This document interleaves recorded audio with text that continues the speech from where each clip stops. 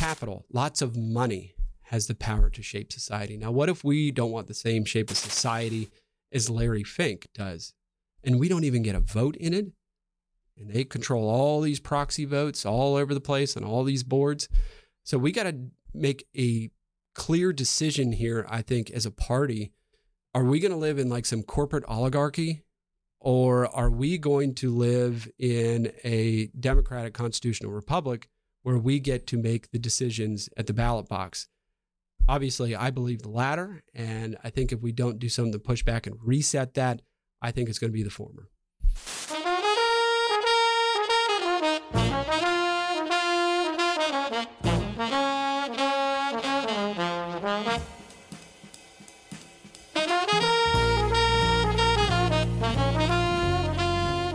Howdy, everyone, and welcome back to Moment of Truth, the podcast of American Moment. My name is Saurabh Sharma. I'm the president of American Moment, and I'm joined by Nick Solheim, the COO of American Moment. You still say that the exact same way. It's been like a bajillion episodes.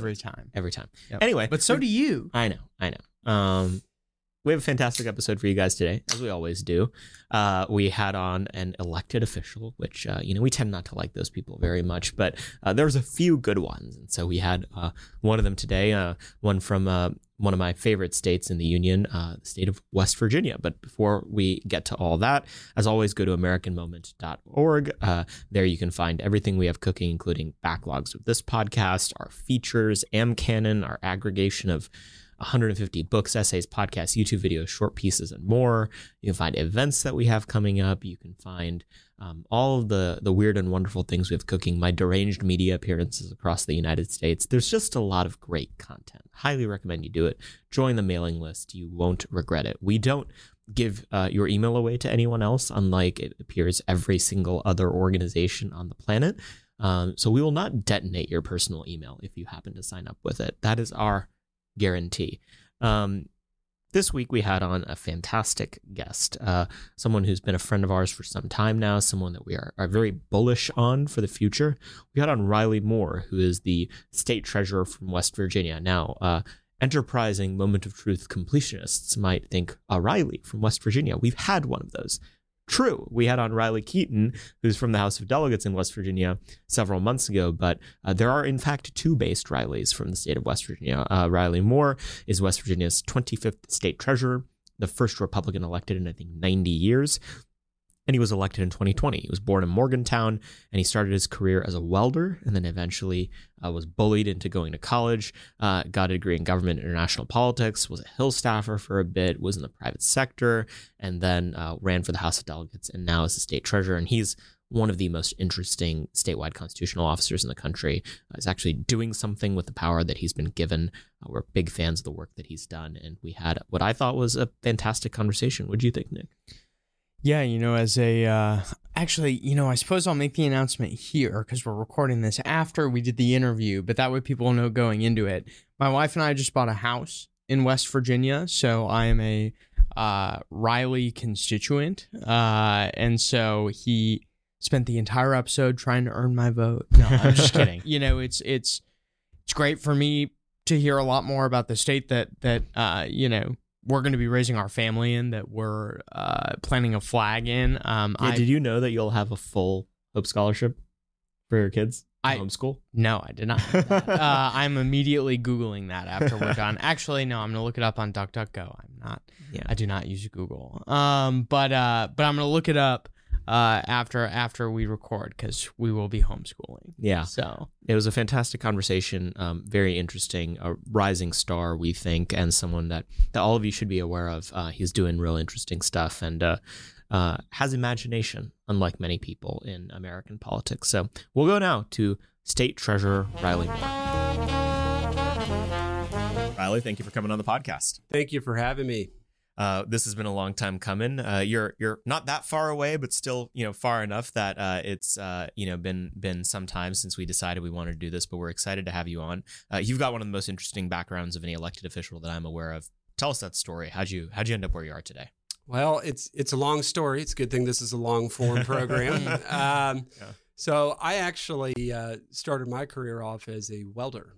I went to trade school, and I have two sides to each coin of every person, right? I have part of my family is historically been welders in labor, and the other side of my family is more political. And for me, I didn't have any interest in politics at that point at all in my life, and followed the path of my mother's family, who, you know, for the most part, we're Irish Catholic union people, and though I was not in a union. So I went to trade school and became a certified welder. I was first started off working in a mining operation, actually, which was wonderful. It was one of the best work experiences of my life. I still think about working there sometimes when I'm involved in this.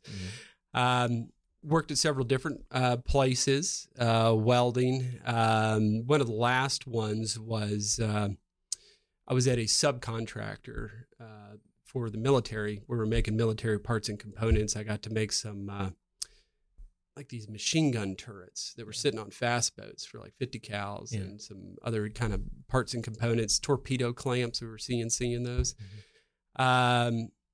Oh, yeah. And then the arms that raise the door, like the blast doors on the back of an aircraft carrier.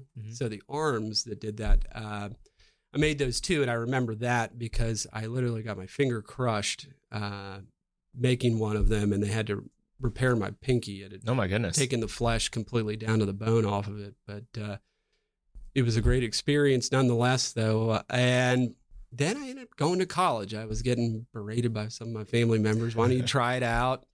I did. I welded through college and went to George Mason University.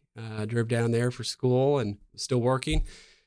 And I was in school for 9/11, and like a lot of other people at the time, were inspired to get involved in public service or government in one facet or another. And started off as a contractor at Homeland Security, and then I said, well, you know, I ran into some people that worked at the Hill. It seemed like an interesting place. And that's where all the decisions seemed to be getting made at that time.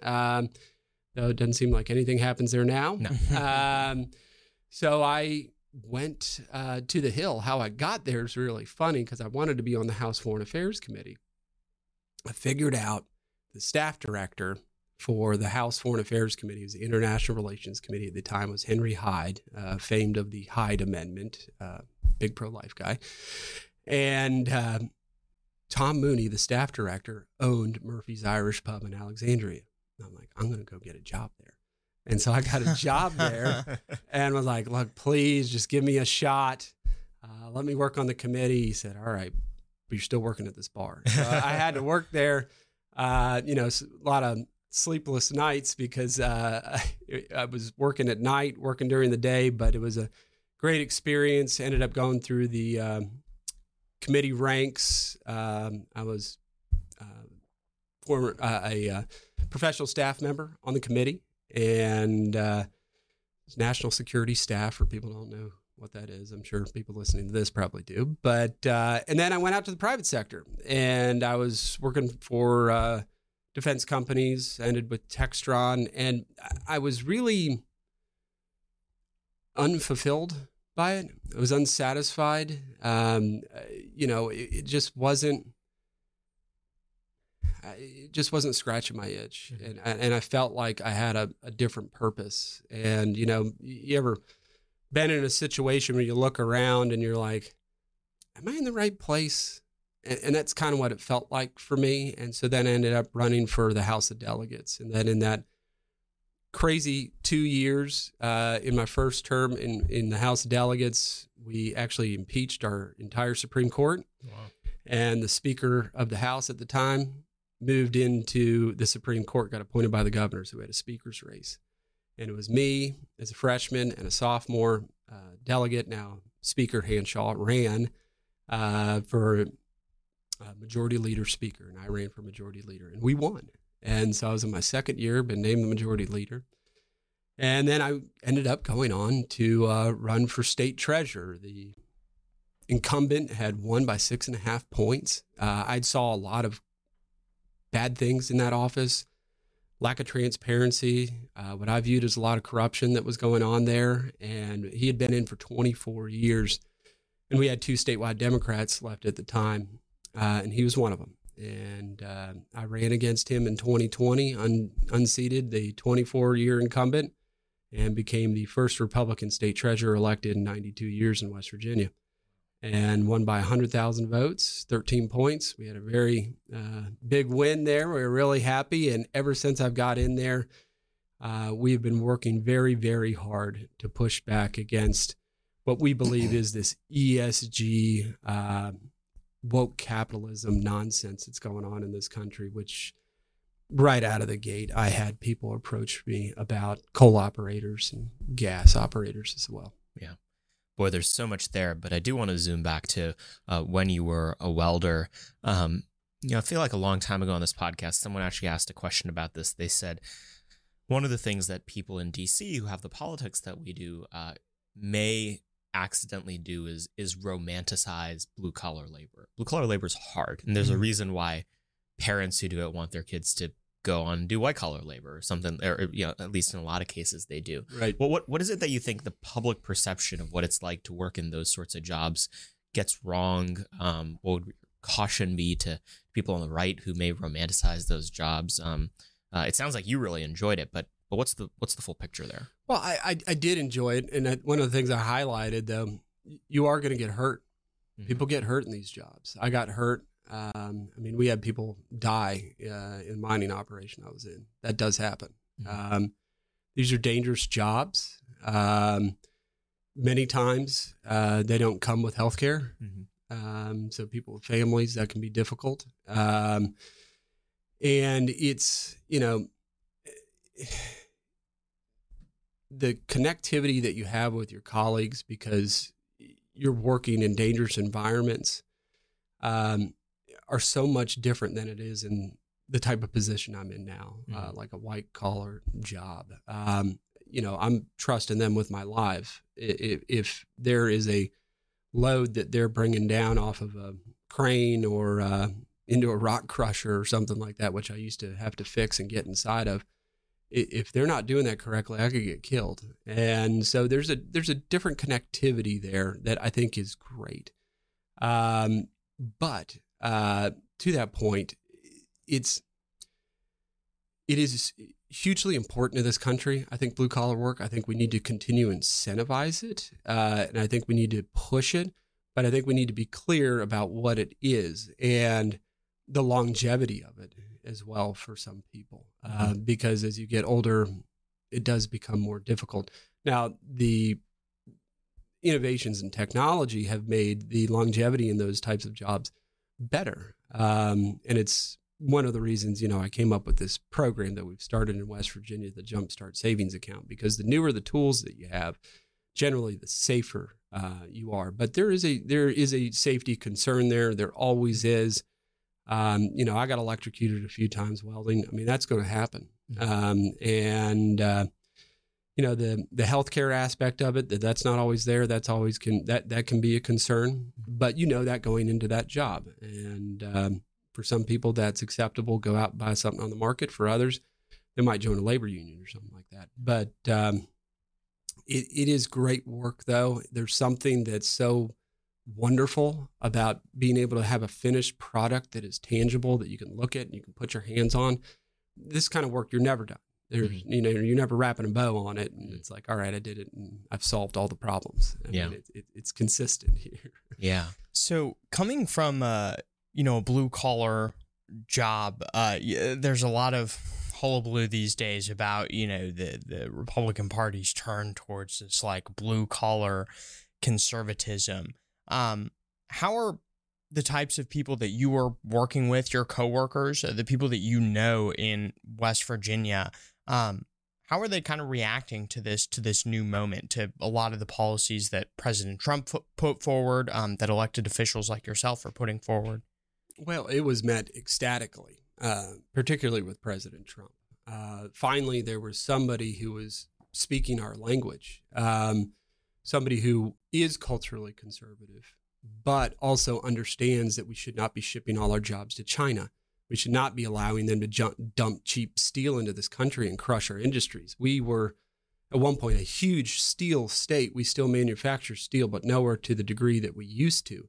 And we finally had somebody that was speaking to us, which is why you saw Trump win a state like West Virginia by nearly 70% each election cycle. And, you know, these global supply chains that had just crushed our small towns and things like that. Someone was finally talking about that and seeing us and what we were going through and what we've been suffering from now for decades. And so you've seen this rapid transition of Democrats, union or non-union alike, to the Republican side as it relates to electoral politics in West Virginia. And I think everybody's kind of grappling with how do we relate with them, right? How do we have that conversation? Obviously, we're in alignment on some things. We're not in alignment on everything, obviously. But it's an evolving conversation. The voters are there. The organizations, the unions themselves are quite a bit behind where their membership is and where they see us. But I'll give you a great example, like this ESG fight that we're undertaking here in my office. I got thousands of letters from pipeliners, local pipeliners union, in support of what I'm doing. And I called them up and said, you know, thank you so much for this support. And they're like, well, you know, you're one of the first Republicans we've ever written a letter to ever. And I think this party right now, is the party of the working class. I think this is the party of the blue collar worker.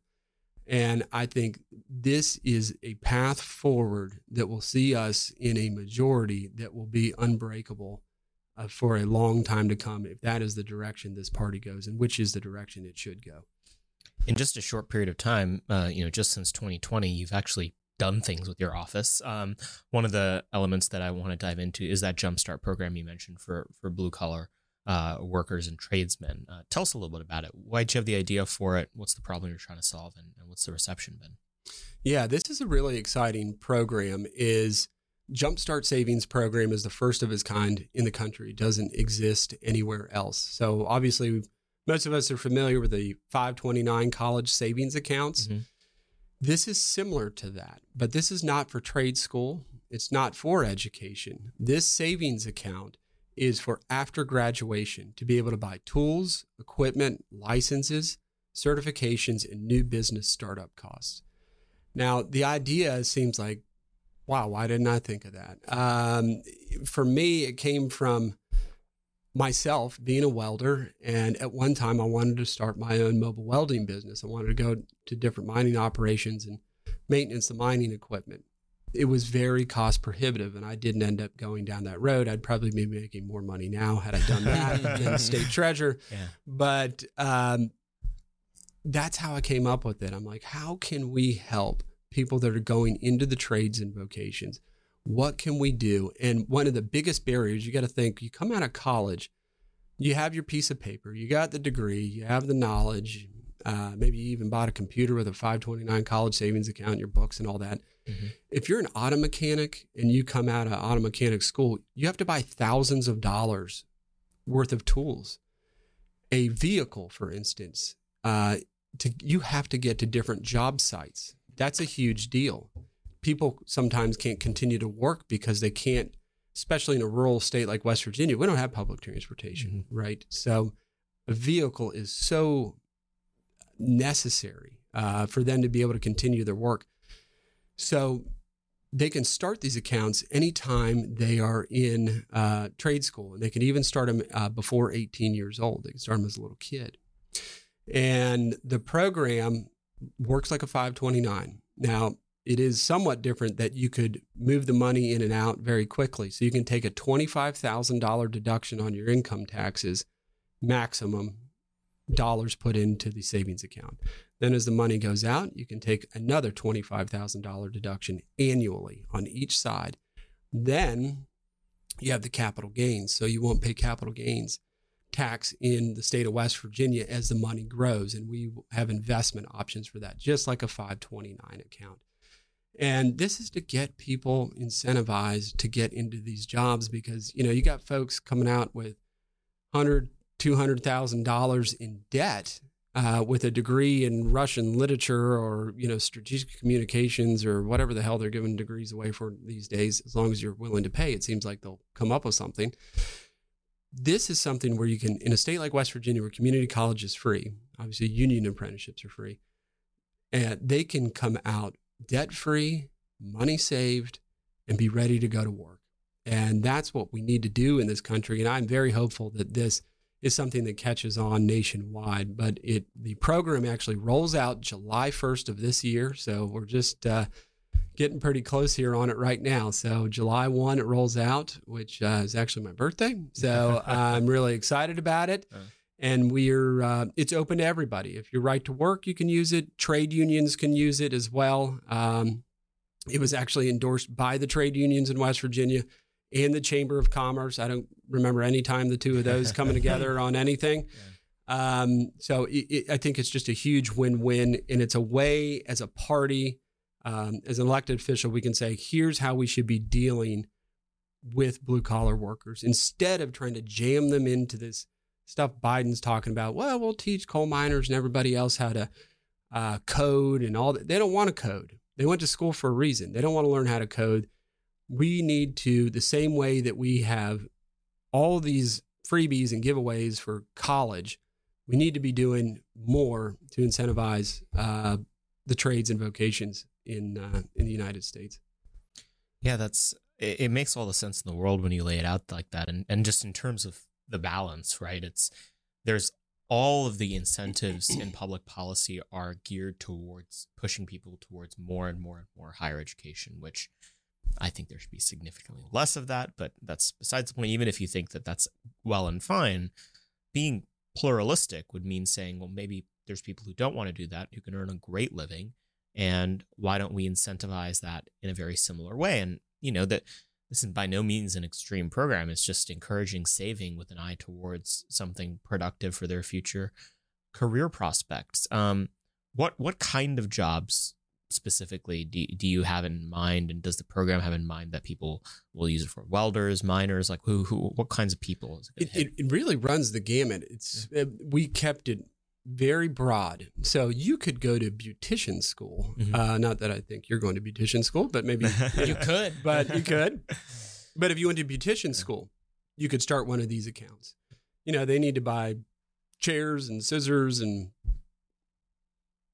clippers and combs. I don't know. Those types. You are not a beautician. I am not a beautician, but all the necessary equipment that they need, they can buy it with that account. And then they could also use it if they wanted to save however long it took, 10, 20 years, save long-term to use the money to then start that new small business as well. So it could be a beautician. It could be a welder. It could be an auto mechanic.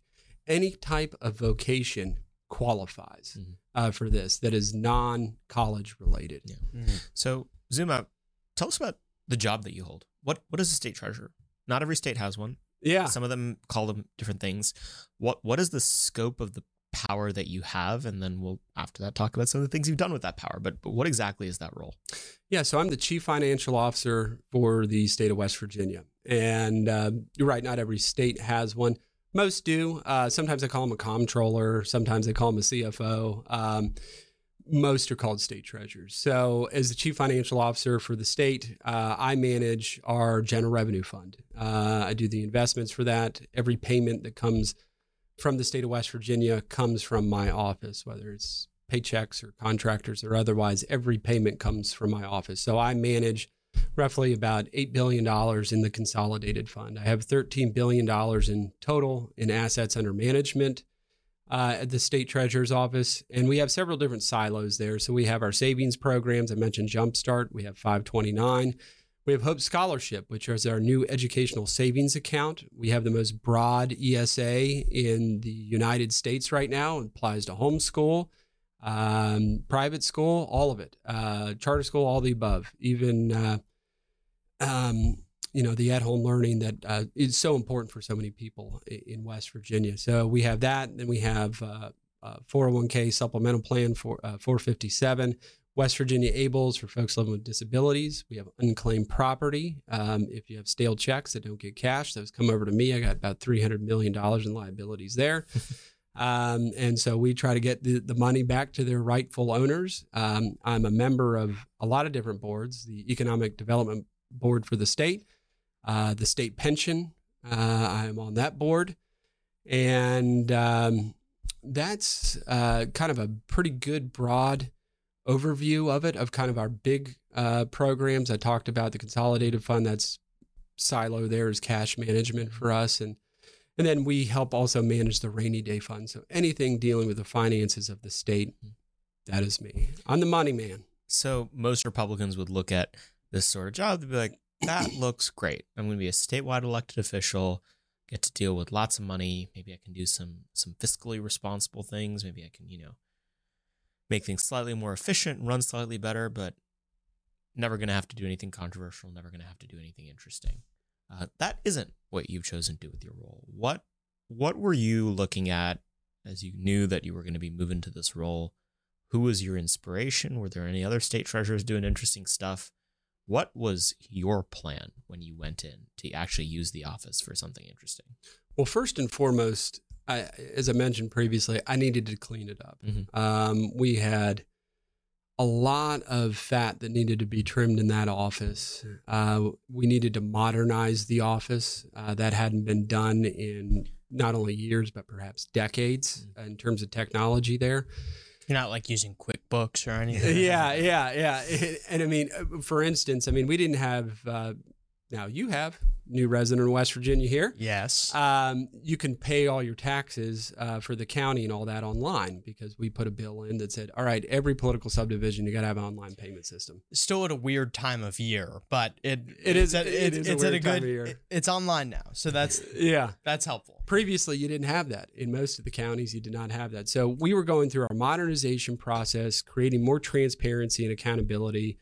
I handed back to legislature $15 million out of the gate and just waste. And then we cut our budget by 5% also right out of the gate because we knew we could do more with less. Then, obviously, I was acutely aware of this ESG movement that had been going on in the country. It had been around for a while. It kind of started off as this socially responsible investing back in the day, which was really left to the agency of the individual. And then there were some products out there, financial products that they could invest in. Now we're in this era of coercive capitalism, which is really economic extortion, where they're coercing capital away from industries based on these arbitrary ESG scores, environmental social governance scores that they have come up with. And so it really came to a head very quickly in the first few months. I had coal operators and gas companies come to me and say, we are losing access to capital. We cannot continue to produce if these banks cut us off. And they're going to cut us off because we're a gas company. We do natural gas, or we're a coal company. And coal's right at the top of their priority list, which would be massively detrimental to the state of West Virginia. Mm-hmm. We collect hundreds of millions of dollars in tax revenue in severance taxes alone. That's every time a ton of coal is mined, they pay a tax on it. Same thing with gas, they're metric tons. So this is an existential threat to our economy, an existential threat to our budget and the state of West Virginia. And I was determined because, look, I've traveled all over this state. We have people in this state that if you take away that coal mining job, they're left in many places with one opportunity, and that's working at Walmart. That is not living. That's not. Our coal miners make an average of $90,000 a year right now. And why did that happen? Well, because it's the same globalists that showed up and said, no, look, Walmarts are going to come in. We're going to have these global supply chains. You get all your goods and services cheaper. It'll be fine. Hollowed out our entire downtowns, crushed us.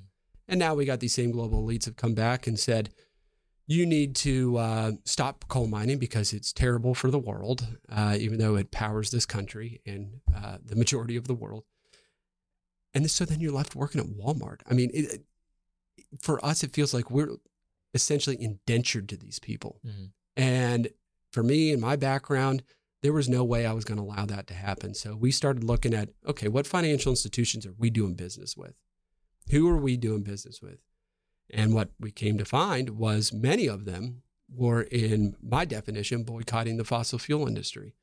And we put in a bill in the state legislature, and we said, if you're boycotting the fossil fuel industry, you will lose the ability to bid on any contract with the state of West Virginia, which is, for example, an ACH contract. We do $20 billion in transactions a year. We have a cash management contract, about $4 billion. And not only that, I got a coalition of 15 other states to come together to also agree to reform their contracting process, either through legislation or through the regulatory mechanisms within their office, their contracting mechanisms. And for us, we're just acting as a free market participant in this. We're stating our preferences in the marketplace. And if you want to do business with us, then you got to do business with our industries. If not, find another state. I'm sure California would love you. Go on out there and do business with them. They got plenty of money, but you're not going to do business here. And so flash forward now, bill is law. And we just sent letters out to 6 financial institutions just a couple weeks ago to let them know that they're going to be put on this denied financial institution list. And they got 30 days to appeal. So we're looking forward to that. Well, and this is like common sense to basically anybody. Like, if these people hate you and everything that your state, that my state now, I suppose that's the announcement. I just bought a house in West Virginia. Yeah. But if these banks and these massive financial institutions hate your state, hate the people that live in your state, hate the people that power your state and the rest of the country, why do business with them? Like, that seems like common sense to anybody. The very interesting thing to me here has been the complete pants wetting I've seen about your measure everywhere. I actually haven't been on my wife has been tweeting from my account for the last couple of weeks, so I haven't really been on Twitter. But I've been seeing a lot of articles about this. Everyone from the left saying, wow, this super anti-green, anti-environment guy is destroying our world, to people on the right saying, oh, well, that's not free market. What have been some of the most outrageous responses that you've gotten from people? You just touched on one of them right now, that this is not free market. I'm not a regulator. I'm a participant, and we're stating our preferences in the marketplace, period. That's it. If you can't meet those preferences, then you're not going to contract with us. 2, this idea in the New York Times wrote some article about me recently about this. Yeah, I read that one. This guy's a huge threat to green energy and this and that. Green energy is a huge threat to the country. 3% of the world uses 3% of the world's electricity comes from wind turbines and solar panels. That's it. That is it. In 1980, 40% of the world was powered by coal. You know what that is today? It's still 40%. There is a requirement for coal out there. And, what I am doing is, you got to remember, we're going to have increased energy requirements, whether it's from electric cars or iPhones and this and all these things that take battery power now. We're going to have increased electrification requirements in this country. And not only this country, in the world. We got some of the best natural resources. We are an energy superpower that is being suppressed by the left-wing lunatics out here. And we should be able to export this coal, export this gas. I'll give you a great example. There is energy poverty in the world, which nobody talks about. And that's what these ESG woke capitalists are subjecting the rest of the world to, is energy poverty. You have 3.3 billion people that are functioning on 1,000 kilowatts or less a year. 1,000 kilowatts can barely power a refrigerator for a year. I mean, that is awful. That's what they're subjecting all these folks to. And you go look at a country like India, great example. 75% of India's electricity comes from coal. India has had their air conditioning increase 13% every year the amount of people that own air conditionings. Right now, only 5% of people in India own air conditionings. That's it. If it continues to increase 13% every year just from air conditionings, India's energy requirements are going to double every 6 years just to power air conditioning. So where are you going to get cheap, reliable, abundant energy? Baseload energy. That is coal, natural gas, and nuclear. Those are the only three that supply that. So coal is asking for no favors. We want nothing. We just want to be left alone and be able to do business. Solar and wind, they can't function without our money, our tax credits going towards them and these tax giveaways. They're the ones that are the problem. I mean, look, it's if you're talking about something that's 3% of the entire world's electrical grid, shouldn't it be like 3% of the conversation? Right? Like why, we're so focused on this when we have new technology, carbon sequestration and things like that. End of the day, the United States is maybe 10% of the greenhouse gas emissions. Asia is roughly 70%. So we're going to destroy people's lives and potential for human flourishing here in the United States over 10% greenhouse gas emissions. How in the world does that make sense? And it doesn't. I mean, this is a problem, or this is a solution in search of a problem. The problem doesn't exist. We're doing this cleaner and better. We get the cleanest water and air in the world here in the United States. And it's because of the technological innovations that we've had around energy extraction, the extractive industries. So to me, these folks saying I'm out here trying to destroy green energy, I'm not trying to destroy green energy. If you all want to put your money towards solar panels and wind turbines, good for you. I don't care. Do whatever you want. So I want to give you an opportunity to talk about not just, how coal production in the state of West Virginia helps America, helps the world. I want you to be able to talk about the people that you represent and how, this move is going to benefit them. I don't want you to have to, put I'm sure you got a great hand, and I don't want you to have to put it all out on the table, but I think there are a lot of interesting things that have been done, like Alaska as an example. They have their permanent fund dividend that they pay out to Alaska citizens on the I believe it's the profit on their investments from oil revenues.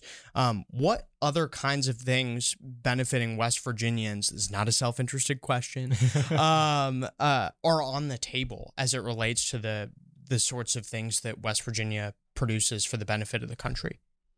Yeah, I mean, obviously it's coal, obviously it's natural gas, but we have a shared benefit here too in West Virginia. I keep saying here like I'm in West Virginia. I'm always there. Every county in West Virginia gets a piece of severance tax, even the county you're living in. Everybody shares in the profits of the severance taxes that we collect. Every county gets that, and it helps fund the county commissions around the state of West Virginia. Our natural gas, I mean, to be clear, it is crazy the amount of restrictions that are on there in terms of extracting this ocean that we're sitting under. The Marcellus footprint has now been declared the second largest gas field in the world. Wow. And where is that? That is all of West Virginia, into Pennsylvania, and Ohio. And I think Virginia might touch a little bit, but that is the biggest footprint, or second biggest footprint in the world. And we're maybe at 30% capacity. Now, we can't get it out because pipelines. You go look up there and this is the thing, West Virginia could share this energy wealth with the whole country, right? And you're asking, how can it benefit everybody? Manufacturing, right? Manufacturers want cheap, reliable energy to lower their overhead costs, right? Go look at New England, price of gas up there. Natural gas is very expensive right now. Why? Because there's no pipelines that can get the gas up there. They've blocked every pipeline through these ESG measures that are out there. We got the Atlantic Coast Pipeline now shut down. That's done because of flying squirrels in Virginia. I wish I was joking about that. It's real. Like actual flying squirrels. Actual flying squirrels. That's where the court came down, on the side of the flying squirrels. So sorry, everybody, your power bill's going up. Yeah. But that's what this could unlock. Look, energy security, we need to be energy independent in this country. We should not be relying on any foreign country or dictator out there for our energy requirements. We can do it all here. And if we were to do that, I mean, we could revitalize this country as a manufacturing hub for the world. And we used to be that. And I think we could get back to that. Now, you go look at some of these great manufacturing hubs and cities in this country, which have now really a lot of times look like a war zone, burned out buildings, people addicted to drugs. But down at the bottom there, those kind of foundational stones still exist. And that's American energy. If we can just harness American energy, we can build that back up. You got the U.S. and Chinese economy, obviously, are decoupling. Everybody knows that. China's decoupling from us faster than we are them. How are we going to answer that problem? American energy is part of the way to do that. West Virginia could lead the way.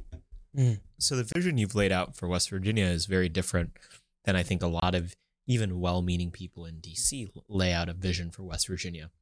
We talked about this with the other great Riley from West Virginia. Yeah, he's a good one. But he said, West Virginia doesn't need your pity, and that's what a lot of people in D.C. they think they're looking out for the interests of white working class voters in these states. Sound like they're like, oh, they're drug addicted, they're poor. We need to use policy to help them. That what you're talking about is proud vision. It's one where there's no handout needed. It's just let the state do what it's already good at, as opposed to constantly, peeing in its cornflakes. How are you thinking about that vision, that posture for West Virginia as one of its, statewide constitutional officers? I mean, you hit the nail on the head. We just need people to get out of our way and let us do what we have been doing and not have an administration who is trying to shut us down at every step of the way. And we've gone through this. We had the war on coal with Obama. Now we're back with this ESG movement. I mean, it was somewhere in the ballpark of coal mining jobs and secondary and tertiary jobs related to coal. I mean, we almost lost, I think it was around 30,000 jobs. I mean, it was, and so people out of a population of 2 million? 2 million. Yeah. And so, which we're less than 2 million now, Yeah. But people want to know why we're drug addicted. Well, you have a bunch of people tens of thousands of people that have lost their jobs, who are now on government subsidies, which they don't want to be on. We don't have jobs in some of those areas because of this globalization push that's been going on for so long in this country that, I mean, affected us tremendously in a negative way. And so, look, we have people in our state that want to work, but, it's either, through fiat of financial corporations telling us what industries are good or bad, or we've had these massive drug companies who've been pushing pills into our state for a very long time. We've had some good settlements out of that, but settlements, I mean, that didn't bring back people's lives. That didn't bring us back the jobs that we had and the economic success we had previously in the state. So all we want is to be able to flourish and succeed in the vision that we have. And we have been, you're a good example of it, been picking up population again in the state of West Virginia since the census came out. People see us obviously as a conservative state, a great place to live and raise a family. It's a very affordable place. And there's younger people that are seeing a lot of opportunity in West Virginia that are coming in there. We just had Nucor Steel come into West Virginia, over $3 billion investment in West Virginia. That is obviously huge for us. We have some other that I can't mention because I'm on a board, but we're going to have some other really big developments coming into West Virginia here shortly. And I think people see the writing on the wall that, I mean, we can come back to what we were. And West Virginia is usually, I think, a great barometer when you think about the Rust Belt and what has happened in this country. If we're succeeding, places like Southern Ohio and Southwest Pennsylvania and all that, even all the way up to Detroit and all that, that used to be the whole corridor. We'd mine the coal down south, we'd make the steel up north, we'd send it all the way up to Detroit to make the cars. I mean, this is how that whole thing took place. We got to bring that back. Mhm. We can do that again. And the thing that really bothers me is where folks think it's too far gone. It can't happen. We can't bring back the. We can't have nice things. Yeah, we can't have nice things, right? So it's, everybody has some, woe is West Virginia. We are fine. We don't need your pity. We just need you to stay out of our way. Yeah. That's all we need. Tell me what is a median West Virginian like? What do they care about? I mean, how does a state elect Joe Manchin by the margins they do and Donald Trump by the margins they do? How do they elect you and Riley Keaton, but also, not necessarily give a rubber stamp to any Republican who shows up? I mean, there's a very particular political character to it. What is it that West Virginia voters want? Because I think it's a great example for what a lot of the voters that President Trump picked up want, and what the future of the Republican Party could look like. As I mentioned with President Trump, he really spoke to the people of West Virginia, and he's obviously at an atmospheric level running for president than being president. But somebody like Joe Manchin or some of the other elected officials here in the state, we are a small state, and everybody kind of knows everyone. And they want to know that you're going to get in office and you're going to fight for them. They're tired of politicians talking. We've heard politicians talk for a long time about how they're going to fix us. They want people doing things. And being a West Virginian and getting into this office, that's what I innately knew. And somebody at one point that wasn't very interested in politics, it's like, how can they let this happen to us? What are they doing to stop this? Mm-hmm. And so being active and doing something goes a very long way. But secondarily, it's standing up against, no matter who they are, whether they're corporate interests or otherwise, standing up against the people that do not have our best interest in mind, whether they are corporations or big banks.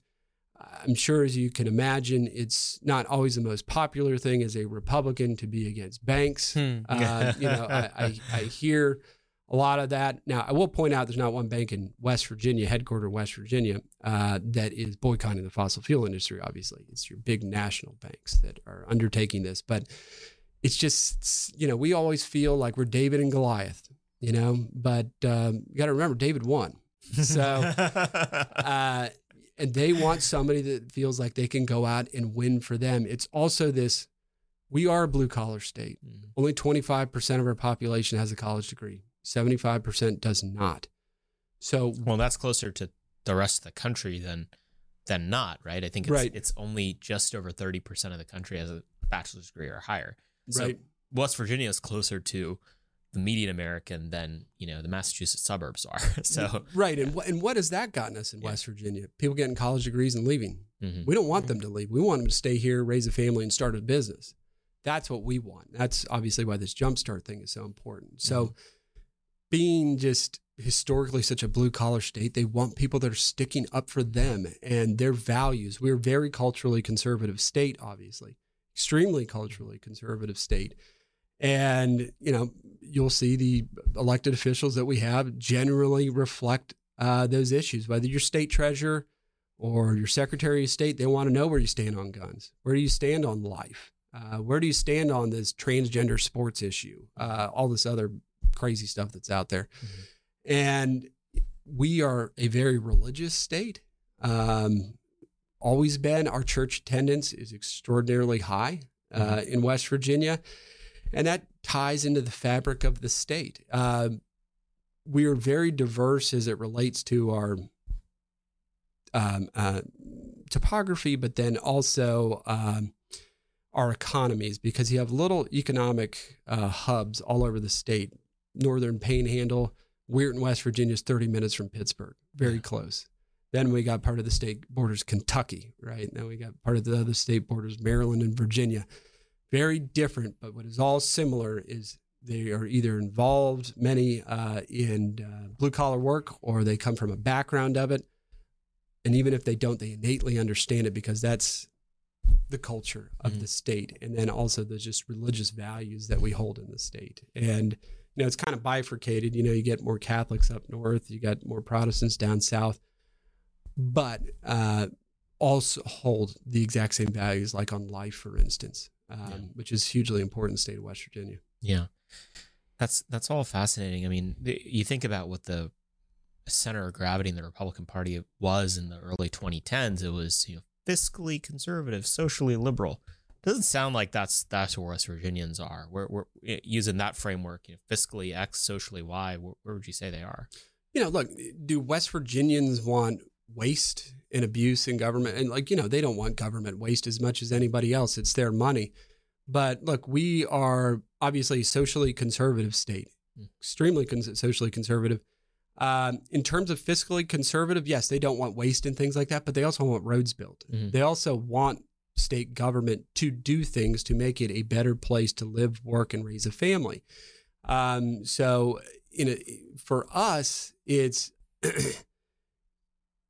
we're kind of conservative, certainly across the board, but understand that, especially a state like West Virginia has so many highways and things like that, mm-hmm. that government does have a role to play there. And, the idea of just being fiscally conservative and then socially liberal, that's not where we are. That is not where West Virginia is. Final question, Riley. What has been some of the craziest stuff that either people who say they're on the right or these corporations and banks themselves have started doing against you because of the activity that you've been engaged in? Well, other than writing all these bad articles, which are actually great articles for me, but like the New York Times one, nobody even saw in West Virginia because no one has a subscription to New York Times. Yeah. But, which is actually makes me stronger. It's the same way you see them sometimes attack Manchin, and then it just makes him stronger as well at times. But I've had people say what I'm doing is unconstitutional. What I am doing as it relates to the ESG movement is illegal, unconstitutional. I am putting my thumb on Milton Friedman cry. Yeah, I'm putting my thumb on the scale as a market regulator, which I am obviously not, as I've stated many times. And this is, as you mentioned, the 2010s, and even going back further, to somebody like Bush, right? They just took it on the chin. Mm-hmm. I mean, just over and over again. And that's not what we're doing here. We're going to fight. Mm-hmm. And, we're going to see where this whole thing ends up. But those are some of the criticisms that, I just kind of brush aside. And, I know I'm on the right side of this with my state and the country, frankly, with the coalition that we're leading to push back against this and get capital, our capital, away from these people that are trying to destroy our industries and our way of life. But it's interesting. And then I get op-eds dropped all the time in random newspapers in West Virginia saying same type of arguments, unconstitutional. BlackRock paying some PR firm. From people who have never been to West Virginia. Yeah. Well, and that was one of the other big things, obviously, we did. We dropped BlackRock as one of our investment funds at our Board of Treasury investments for the state of West Virginia, which ended up causing a bunch of waves. And then, we kind of did a little media tour around that. And I'm hoping more states do it. Yeah. I'm hoping more states do the exact same thing because BlackRock does not have our interest in mind. Larry Fink has said it very clearly. Capitalism has the power to shape society. And what that says to me, and it sounds like, I'm a Republican, maybe I should like that. Capital, lots of money, has the power to shape society. Now, what if we don't want the same shape of society as Larry Fink does? And we don't even get a vote in it? And they control all these proxy votes all over the place on all these boards. So we got to make a clear decision here, I think, as a party. Are we going to live in like some corporate oligarchy, or are we going to live in a democratic constitutional republic where we get to make the decisions at the ballot box? Obviously, I believe the latter. And I think if we don't do something to push back and reset that, I think it's going to be the former. Riley, where can people keep an eye on everything you're doing? I feel like just by watching national news, they're going to learn about you because it's making national news. But if they want to take a closer look, how can people follow you? Yeah, so moreforwv.com. I got all my little links there, Twitter, and even got an Instagram, Facebook, and all that. I'm on Twitter a lot. Riley Moore, WV, my handle on there. We're constantly kind of putting stuff out. But I can tell you, look, we're just getting going on this. And I mean, it's been less than 2 years, and look at everything you've done. I mean, it's exciting to think what else you could get done. We're going to do a lot more. And I'm sure you're going to be hearing quite a bit more about this, because our bill actually passed in Kentucky, passed in Tennessee, passed in Oklahoma. Texas has their own bill. 13 states ran it in the last legislative session. We think we're going to see 20 states run it in the next one. So, and how many billions in capital is that? Well, with our 15 states, it was $600 billion in assets under management. Then we got Alaska and I think Pennsylvania. We're talking about looking at this. Then we're looking at more. We're getting closer to $1 trillion. That'll put a dent. That'll put a dent. That'll put a dent. That'll put a dent. And so any of your listeners and viewers out there, go take a look at your 401k and your pension. You will find out that you are likely in some ESG fund. Talk to your asset manager, because tell them you want out of it, because there are other options. And last thing I'll say, those ESG ETFs, the administrative fees on those are double what a large cap S&P 500 ETF is. You are paying for this little social experiment. Don't take it. That ties a bow on it. Riley, thank you for coming on the podcast. Oh, thank you for having me. I told you guys that would be an interesting episode. I feel like we really ended on a bang too. I mean, Riley is he actually cares. I mean, the first time I ever met Riley, we actually just like ran into each other at NatCon 2. I guess a small announcement. I am apparently on the conference committee for NatCon 3. So if you have ideas for what National Conservatism Conference 3 should look like, feel free to text me or email me. I mean, 90% of the listeners of this podcast are buddies of mine anyway, so you probably have my cell. Should I say my cell phone number on the podcast? No, I should not do that. You should not do that. Your email's enough. Yeah. But feel free to reach out if you have any ideas for National Conservatism Conference 3. But we met there and we hit it off. We talked for like hours, and I'm a big fan at conferences, events, of finding someone who I actually want to talk to and talking to them for multiple hours, as opposed to going around having 50 superficial conversations about the weather or what people are wearing. And so Riley is that guy for me.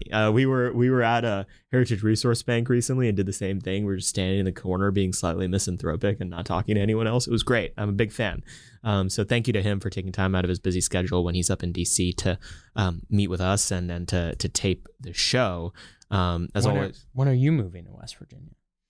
When I have less work to do here in the District of Columbia. Yeah. Not all of us can, have an email job. Yeah, exactly. Yeah. It's my job to actually, see people in person. So one day, hopefully, I would love to move out there. It's a beautiful state.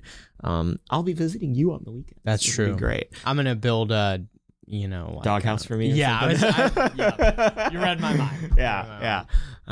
It's fine. I can cook. I can clean. I'm happy to. We're building you a servant's quarters in the backyard. Exactly.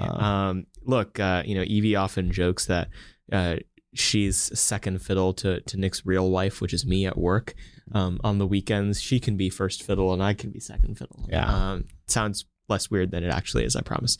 We just have long hours in the office. Anyway, go to AmericanMoment.org. Check out everything we're doing. Rate and review the podcast 5 stars. It really does help us in the rankings. I know I say that generically every week, but it's true, I promise. We like to see the nice things that you say about us. Yeah, someone had a super long, detailed, kind review the other day where they said, like, this passes the grocery test where your mind never wanders when you listen to it and everything. And then the next review was, I like podcast. So you can, there are many genders when it comes to how to go about reviewing this. You can do 3 extremely erudite paragraphs that make me damn near tear up, or you can say, I like podcast. All are welcome here on Moment of Truth. Anyway, we'll see you guys next week. Thank you as always for listening. Moment of Truth is an American Moment Studios production filmed at the Conservative Partnership Center. Our podcast is produced and edited by Jake Mercier and Jared Cummings. Our intro music is A Minor Struggle by Ryan Serenich. Don't forget to like and subscribe on all platforms, and you can go to AmericanMoment.org to learn more.